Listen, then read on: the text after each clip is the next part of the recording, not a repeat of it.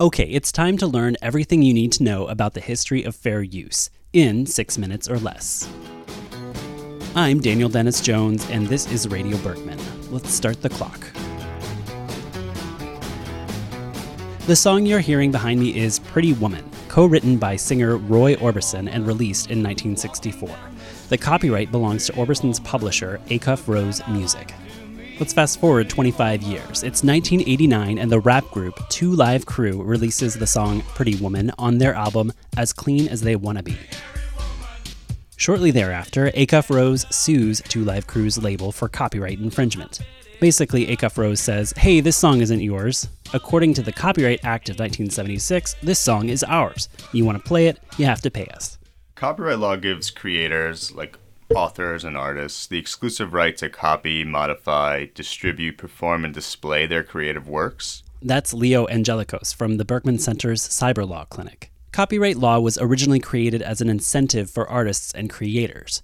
If creators aren't worrying about whether someone might steal their work, they're more likely to share their ideas with the public. This kind of sharing in turn helps to create more ideas, as well as products and jobs and art and whole industries, all that good stuff. In the Pretty Woman case, the publisher, Acuff Rose, owned the copyright and therefore had the sole right to copy, modify, and distribute that song. But this is where things get really interesting. This case made it all the way to the Supreme Court. In the end, 2 Live Crew won. They were allowed to do their own spin on the song without paying and without permission from Acuff Rose. And here's why. 2 Live Crew's defense was that their version of Pretty Woman was a parody of the original. For that reason, they argued it fell into this safe zone under copyright law called fair use. Fair use is a defense to copyright infringement. Fair use lets you use someone's copyrighted work without permission as long as you do it in a way that adds new meaning to the work. The Supreme Court found 2 Live Crew's version to be a parody, and it was thus a fair use because it ridiculed the innocent nature and outdated tropes in the original song. That's Leo again and Olga Slobodjanyuk from Berkman's Cyber Law Clinic. And they say that what makes this court opinion so interesting is that there's actually no explicit mention of parody in copyright law. Taking inspiration from a precedent set by a 19th century court case, Congress decided to build fair use into copyright law in 1976, realizing that it helps fulfill the law's original purpose of incentivizing creators. And fair use is actually a really flexible doctrine, and it can cover a wide range of works. It's central to fulfilling the constitutional purpose, and it balances the public's First Amendment rights against the monopolies granted by copyright. A monopoly in this sense is the fact that one person, or one band, or one copyright owner has complete and total control over a piece of content, and everything that gets done with it: recording, performing, translating, remixing, adapting, modifying, you name it. And there are a number of examples where the use of copyrighted work is important to furthering some other goal. It could be an artistic use, it could be in journalism, or for some kind of educational use. And when judges and lawyers are considering whether something is fair use, they look at these 4 factors. First, the purpose and character of the use. Courts have construed this to mean that a fair use is one that transforms the copyrighted work to add new expression, meaning, or message. For example, a student can quote a stanza of a poem in an essay where it's critiquing the poem because that critique will make the use transformative. Transformative, that's the key word. Are you using a portion of the copyrighted work in a context that makes a new statement?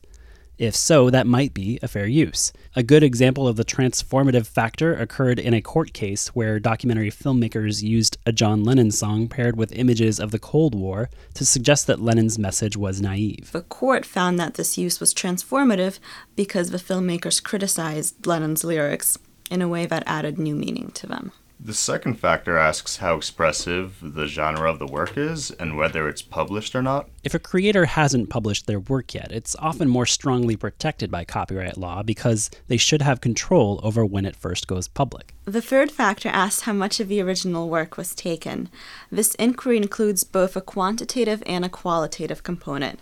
For instance, the less words you copy, the more likely it is to be a fair use. So if you're literally copying someone's entire book and republishing it, you're probably not going to get away with calling it fair use. But if you're quoting a small passage, you probably will. And the fourth factor asks whether the use would replace the demand for the original work in the marketplace. So, for example, if someone publishes a glossary that defines terms from the Harry Potter series, this sort of glossary could usurp the demand for a similar glossary by J.K. Rowling, and courts might not find that to be a fair use. In other words, if people are consuming the thing you created as a substitute for something created by the original creator, you're walking on thin ice. This fourth factor of fair use also plays an interesting role in that Supreme Court case we mentioned earlier. 2 years before the case went to the Supreme Court, a federal appeals court ruled that Two Live Crew had a, quote, blatantly commercial purpose in recording its version.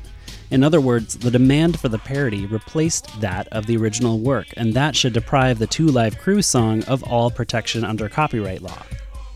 But the Supreme Court said no to the lower court's decision, which validated parodies under fair use, even when someone makes money off of them, as a creative work deserving of consideration.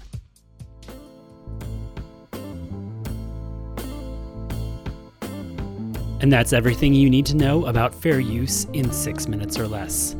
Celebrate fair use by going to fairuseweek.org, where you can find infographics, videos, and all kinds of resources about fair use.